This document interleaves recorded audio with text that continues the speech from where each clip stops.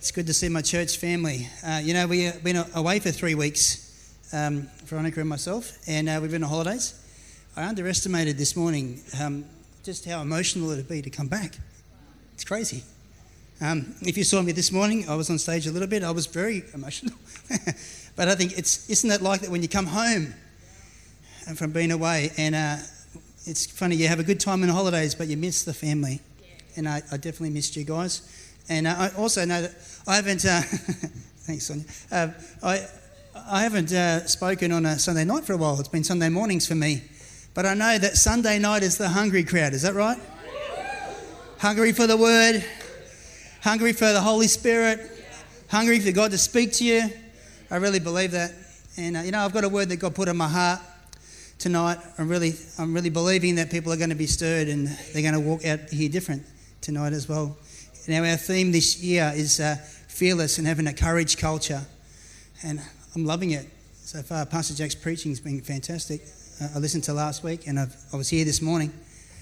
And, we have a world that wants you to be fearful about everything. In fact, we go from one fear to the next and you haven't even caught your breath from the other fear before that, COVID, and then we have interest rates and we have floods and, back to COVID again. And, I went snorkeling while I was away and I got short of breath and I was a long way from the boat. And I realised, I've drunk in too much salt water. And I remember I said to Katie and Ryan, hey, I've got to go back to the boat. Just because I was like, I can't breathe, not because I was tired. I went back, but I was okay. I didn't fully get back to the boat. I was all right. But, but isn't it like that sometimes? One terrible thing after the next and just you don't even catch your breath. And the thing I've realised is that the world can be a scary place. The world can be a sad place. And even if we're a Christian, we can still have sucky times. And I've been a Christian a long time. I've been alive for almost half a century. I've realised that sucky times still happen whether I'm a Christian or not. And sometimes we think that just because I'm a Christian, everything's going to go all okay. And we start thinking, and obviously I'm in pastoral care, I hear this often, this shouldn't be happening to me, I'm a Christian. But I say that, but I've said that to myself sometimes. Or I've said it out loud sometimes. Hang on, how come this is happening? I tithe. I read my Bible. I pray. How come this is happening to me? But sometimes we confuse life and God. And we start to think they're the same. But life is sucky sometimes. But God isn't. He's good all the time. And if I realise that and I align myself with God, then yes, the sucky times will come, but I'll get through them. And I don't fall apart. But if God's just a thing I have, an extra, then when the sucky time comes, I start looking at any other extra that I have as well, and I don't always rely on God. That's my sermon for tonight. Okay, catch us later. All right. No. Let me pray as I start. Father God, we love you. Lord Jesus, we thank you that your presence is here. Holy Spirit, we feel your touch tonight. We ask that you would speak to us like never before.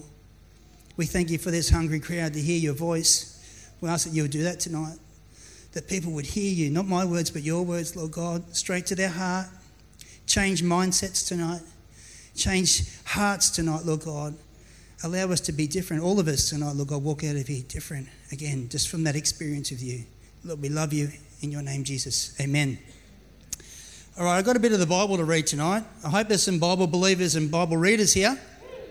All right.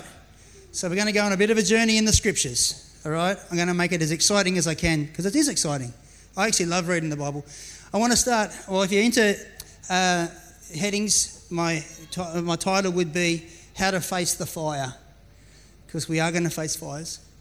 And I want to be able to get through the fire. I don't want to fall apart in the fire and burn up. So I'm going to look in Daniel 3. I'm going to start in verse 7. It's going to come up on the screen, but I'm going to read a fair bit. But what I need to give you a little bit of background on this, so Jerusalem has been taken captive. It's been beaten in battle by the, that's terrible, I'm trying to think of who it is. Help me out, Pastor Jack, help me out. That's all right. They've been beaten and people have been taken captive. By Babylon, thank you, that's the word I was looking for, from Babylon. And so guys have been taken back captive to Babylon. And so I'm going to take it up in, and what's happened is King Nebuchadnezzar is the king of Babylon. And so he's like the king of this world, right? He's like the king of this world. And I know we're not all Jews here, maybe there's some, but we're going to take that as God's people, yeah? Is this a room of God's people?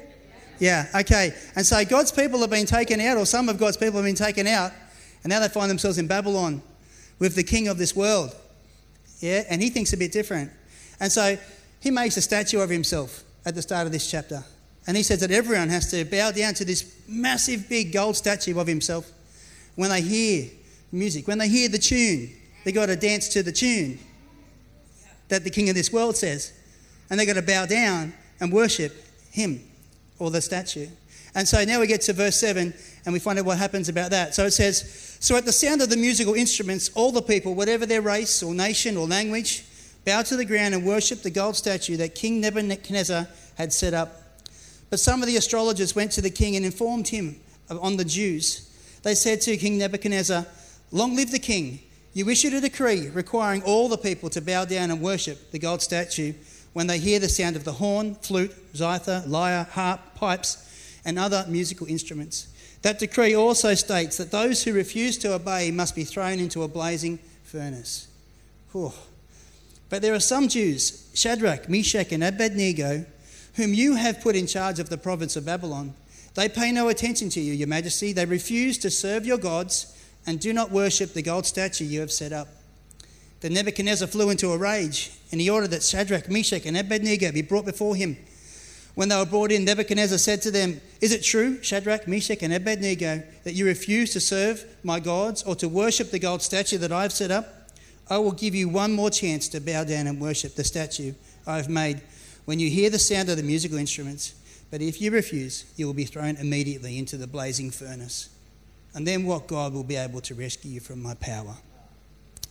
Shadrach, Meshach, and Abednego replied, "O Nebuchadnezzar, we do not need to defend ourselves before you. If we are thrown into a blazing furnace, the God whom we serve is able to save us. He will rescue us from your power, your majesty. But even if he doesn't, we want to make it very clear to you, your majesty, that we will never serve your gods or worship the gold statue that you have set up." Nebuchadnezzar was so furious with Shadrach, Meshach, and Abednego that his face became distorted with rage. He commanded that the furnace be heated 7 times hotter than usual. Then he ordered some of the strongest men of his army to bind Shadrach, Meshach, and Abednego and throw them into the blazing furnace. So that they tied them up and threw them into the furnace, fully dressed in their pants, turbans, robes, and other garments. And because the king, in his anger, had demanded such a hot fire in the furnace, the flames killed the soldiers as they threw the 3 men in. So Shadrach, Meshach, and Abednego, securely tied, fell into the roaring flames. Well, I'm going to keep reading in a sec, but wow. You thought, well, they're going to be courageous and it's all going to change. The king's going to change his mind. It's all going to be okay. And it ends with, hang on, they got thrown in the fire. What? Did I read it properly? They got thrown in the fire. I thought maybe this, well, what's the use of me being struggling when I face fires in my life? But let's keep reading what happens. It says, but suddenly Nebuchadnezzar jumped up in amazement and he exclaimed to his advisors, "Didn't we tie up 3 men and throw them into the furnace?" "Yes, your majesty, we certainly did," they replied. "Look," Nebuchadnezzar shouted, "I see 4 men, unbound, walking around in the fire, unharmed, and the 4th looks like a god." Wow. Another translation said, looks like the Son of God. Then Nebuchadnezzar came as close as he could to the door of the flaming furnace and shouted, "Shadrach, Meshach, and Abednego, servants of the Most High God." He's changed his tune. "Come out, come here." So Shadrach, Meshach, and Abednego stepped out of the fire. Then the high officers, officials, governors, and advisors crowded around them and saw that the fire had not touched them, not a hair on their heads was singed, and their clothing was not scorched. They didn't even smell of smoke.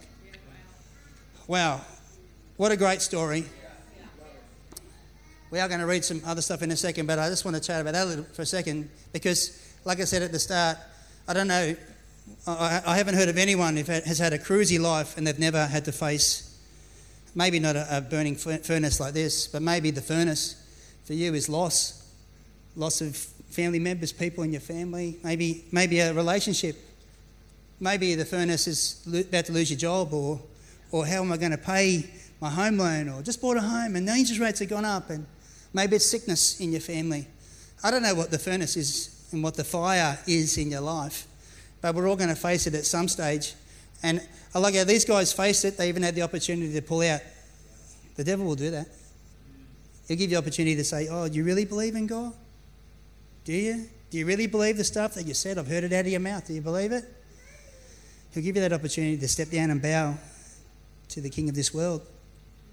Right till the last minute, right when they're right at the fire. What I realise is, out of this passage, that there's safety in numbers. Having other people in my life that think the same is strong. It'll help you. Because I'm sure that one of them was probably backing out, maybe all of them at different stages, and it just took the others to go, hang on, no. We're going to do this. We're going to stick it out. The thing I realise is the fourth man, I believe it's Jesus, he didn't turn up until they got in the fire. He didn't prevent them from getting in the fire, which is what we naturally think sometimes, is what I said at the start. We think that God's going to help me avoid the fire. He's going to turn up right at the last minute and turn the fire off. Or just take me out of that and remove me, take me somewhere else. But he didn't in this story, and I've seen it in my own life, and I'm sure you've seen it in your lives too, that he doesn't. He kind of waits till you get in there, and then he's there. He protects you while you're in the fire. No one saw Jesus until they got into the fire. He turned up when they got in, and he protected them while they were in there. And isn't that the Jesus that we want to follow? Isn't that the Jesus that I just think that Jesus is probably going, let's just see, are they going to? Yep, they're in. Okay, I'm in. I don't know, but I just think it's cool. If you're facing a furnace today, I said that about having like-minded people around you, try and find, maybe it's your connect group, maybe it's people that you know, maybe it's your family members, but people that think the same, that'll encourage you when you're low. It's a key to facing a fire in your life. I love how it says that their hair was not singed and they didn't even smell like smoke. You know, sometimes, have you ever, I at the last encounter weekend, I told a story about falling on a fence. It was a long time ago. And I started telling, and then someone actually said, because I got the fence stabbed me here and in my arm, but I don't even have a scar anymore. And someone was saying, where was it? I'm going, it's there on my chest somewhere. I'm trying to find it. Can't see it anymore. And they go, did it really happen? Yeah, it really happened. But isn't it like that? Sometimes we don't have the smell of smoke on us anymore. It's like it didn't happen. But isn't that good as well? That if you're actually with Jesus, when he's the main thing, it's like it didn't happen. You got to say, did that really happen to me? I think it did. Man. And so I just think that's really great. And not a hair on their head had been singed, and they didn't even smell like smoke, like it didn't even happen. And you know what? Another thing I noticed from these guys is sometimes you need to fear the Lord more than you fear the fire. They were more afraid about letting God down, going like, hey, we are not going, even if he doesn't turn up, doesn't matter. Because I fear him more than I fear you or the fire. And that's a big step. That's a tough step. But that really spoke to me that I need to be more afraid of not doing the right thing before God than to be worried about the fire. I think this is a great story, but I kind of read the end of the story before I read the start. And so, I don't know about you, that inspires me a little bit, that these guys got through the fire, that Jesus turned up in the fire, and I know he's going to turn up in your life when you have a fire in your life too. But let's have a look at how they got there, because sometimes that's tough. Some of the things that we have to face are really tough. And so I want to go back to the start of the story where we start to read about Shadrach, Meshach and Abednego. So I'm going to read some more of the Bible. Is that all right? Yeah. Not reading the Quran tonight. I'm not reading just a good book. Yeah? We're reading the words of God. Yeah? Okay. So let's go to Daniel 1 and we'll say, okay, we saw the end result, which all of us want. Yeah? I know I do. Okay. So Daniel 1, during the 3rd year of King Jeroboam, which is the king of Judah, reign in Judah, King Nebuchadnezzar of Babylon came to Jerusalem and besieged it. The Lord gave him victory over King Jeroboam and Judah and permitted him to take some of the sacred objects from the temple of God. So Nebuchadnezzar took them back to the land of Babylon and placed them in the treasure house of his God. Then the king ordered Ashpenaz, the chief of staff, to bring to the palace some of the young men of Judah's royal family and other noble families who had been brought to Babylon as captives. Select only strong, healthy and good-looking young men, he said. A little bit like this crowd, yeah? Looking, Yeah, okay, there's a few. All right. Select only strong, healthy and good-looking young men, he said. Make sure that they are well-versed in every branch of learning and are gifted with knowledge and good judgment and are suited to serve in the royal palace. Train these young men in the language and literature of Babylon. Then the king assigned them a daily ration of food and wine from his own kitchens. They were to be trained for 3 years, and then they would be entering into the royal service. Daniel, Hananiah, Mishael, and Azariah were 4 of these young men chosen, all from the tribe of Judah.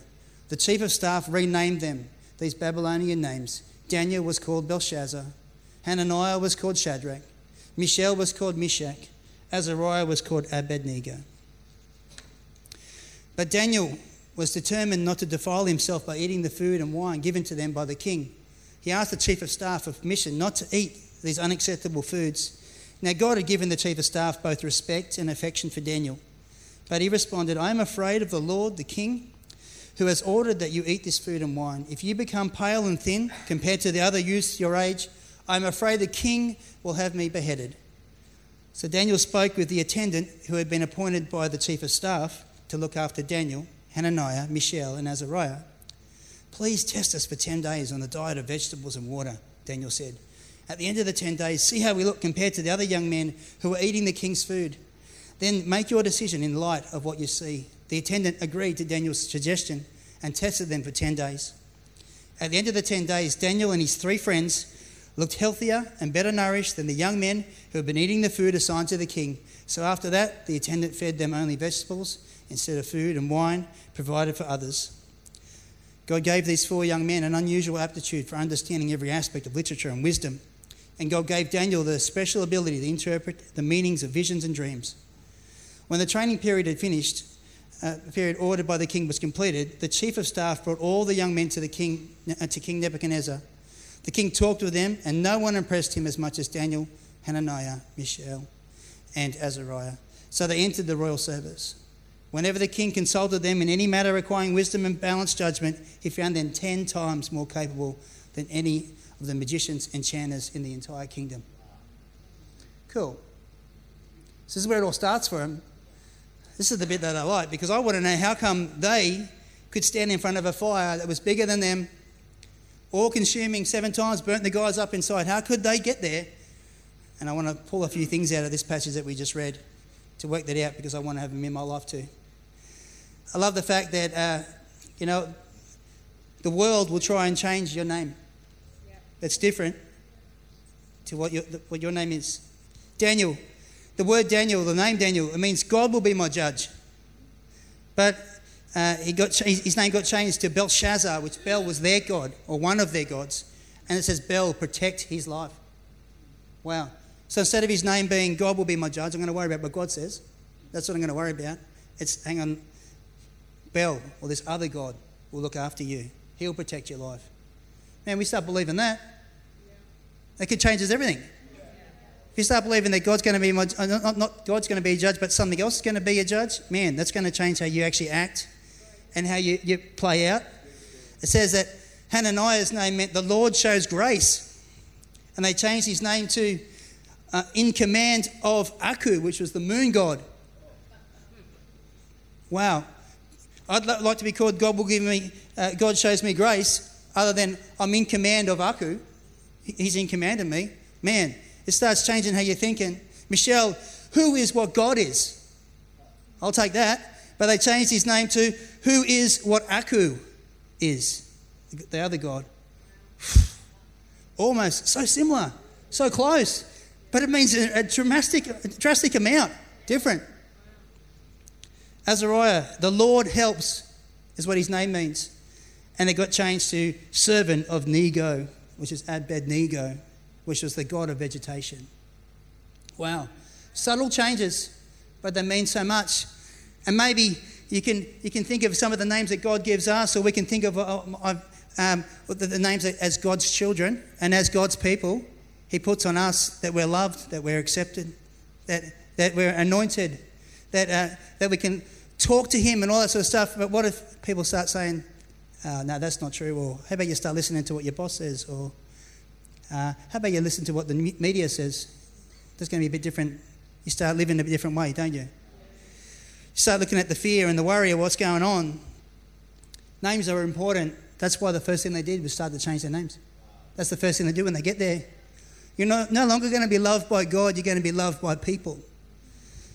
No longer are you going to look to God for your protection, you look for your job for protection. No longer do you have, is you in God's relationship the most important thing? It's about what everyone thinks about you. Yeah. Man, that changes a lot. Subtle changes. Yeah. But isn't that what the world does? Isn't that what the king of the world does? He wants to start indoctrinating us to think like the world. Yeah. I want to challenge you. This is a way for you to don't accept what the world would say to you. Accept what God says to you. Get to know the word. Get to know, what does God say of me? Who am I in God? What does Christ make me? These are ways that you're going to face a furnace and not be worried about it, yeah? Start believing what the world says, then you're not going to handle it and you'll crack, yeah? The second thing I notice is, I love how Daniel stands up for these other guys, but he stands up for himself at first. It says that he spoke to the chief of staff, the top guy, and he said, because he said he wasn't going to defile himself, right? Well, the reason why he would defile himself from eating good food off the king's table is that it was offered to all these other idols, all these other gods. He couldn't guarantee that it wasn't, offered onto something else and then offered to them. Or we pray thanks over our meal, don't we? Who do we thank? We thank our God, yeah? So surely, in the same way, they've prepared it how they would, right? Well, they weren't going to eat it. There was unclean animals. There was things that they didn't eat. There was ways that if they killed an animal, they killed it the right way to honour God. Well, maybe it's not done that way here. The wine, that was actually, I read a little bit about it, but they would even offer wine to the god first before they drank it. So they're not going to touch that stuff because what it does, it defiles them. It makes them unclean. Yeah? And I thought I'd turn myself off. I want to challenge you today. Don't defile yourself. This is a key. Don't accept the things off the king's table. Yes, we have to live in his world. That's the way it is. But we don't have to eat off the table. Yeah, we can decide what we eat. We can decide what we can put in our life, what we're going to accept. And I love it how Daniel, he makes a stand and he says to the chief of staff, so he's gone to the top, asking, hey, in a nice way surely, because it said that the chief of staff respected him and had affection for him. Yeah. So he wasn't that guy going, I'm not giving you anything. He was the guy going, I want to give you it, man. But you know what? I'm so scared of the boss. I'm not going to. So that was okay. He just took that. I couldn't tell whether he was standing up for himself or was he standing up for the whole group, because there was a whole pile of guys that didn't mind defiling themselves. There's a whole pile of guys that ate whatever the king gave them. And they were in that same place. I know we're only reading the story about Daniel here, but maybe Daniel was the only one who actually said something. But then he speaks to the guy down from them who's just looking after the four of them, almost like a connect leader. I like this. It's a little connect group of four people here. And Daniel decides, hang on, someone's got to lead, and I'm not going to do this, but you know what? And maybe they didn't say anything, but he speaks to the guy, and guess what? They all get the benefit of it. Isn't that what a connect leader kind of does? Let me give you a little bit of guidance. Let me stand in the gap for you here. Let me advocate for you. That's what a leader would do. And so all of them don't defile themselves because Daniel stands up. That inspired me a little bit. That sometimes it's good to have a mentor, someone in your life. Maybe it is your connect leader. Maybe it's your pastor. Maybe, I don't know. But having someone in your life that you know what, these guys advocate for me. They pray for me. They stand in the gap for me. They protect me.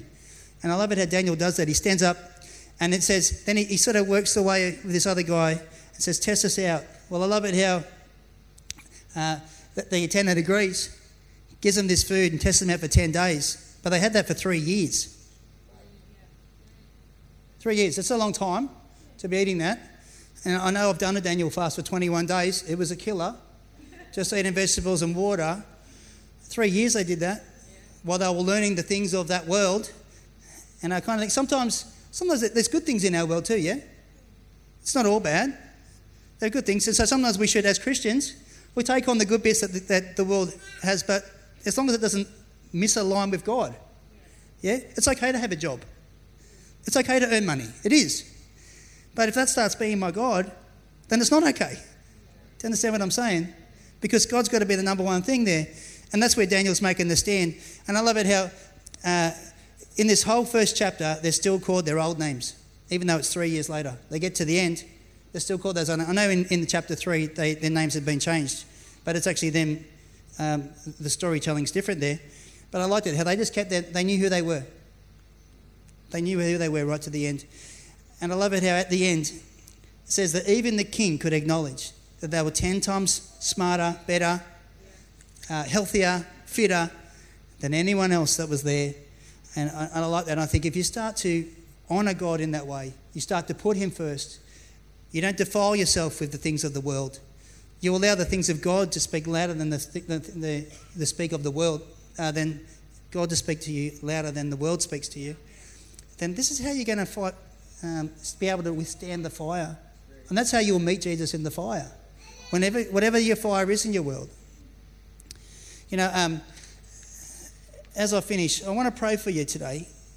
But what I realised is there's a real parallel here in this story between Daniel and Jesus. That Jesus stands up and advocates for us. He sets an example for us. And I even thought the 3 years, he spent 3 years with disciples, teaching them how he was. And I'm sure that all these guys just watched Daniel. He was probably speaking to them the whole time, encouraging them, all that sort of stuff. But I really see a real parallel of Daniel was an advocate in this story. So when these guys had to face a fire, they knew that they were going to meet, that God was going to be there. And I really feel that's what Jesus is to us as followers. Jesus is our advocate. Jesus stands in the gap for us. Jesus protects us. Jesus encourages us. He does all those things for us. And he meets us in the fire. I don't know about you, but that inspires me. And it really stirs me that I want to be the right guy. So I want to pray for you tonight, for all of us, that we would not defile ourselves with what the world's offering up, but we would seek the Lord. We would do the things that he'd want us to do. Read his word. Speak to him. Allow him to speak to us. Allow him to change our thinking. So I'm going to pray that now. Is that cool? Lord Jesus, we love you. Lord, I thank you that you stand in the gap for me and us. I thank you, Lord, that you would say, keep looking to you, keep listening to your words, Lord God. I just ask that tonight, Lord God, all of us would make a stand that we're not going to defile ourselves with the king of this world, that we're not going to defile ourselves with the things from the king's table, but we're going to look for the food that will from you, Lord God. I just ask that your words would speak deep into our hearts. It would change our minds, Lord God, change our mindsets, and Lord, and give us wisdom as we speak to people. Give us favour as we speak to people, Lord God. And we just ask, Lord, that we never lose sight of you. Lord, we know that we're going to face fires. We're going to face furnaces, Lord God. But we just ask, Lord, that you would give us the courage and the fearlessness, Lord God, to step on in, knowing that you're going to meet us there, Lord God. Let us face everything that the devil throws at us with courage and fearlessness, Lord God. And we ask it in your name tonight, Jesus. Amen.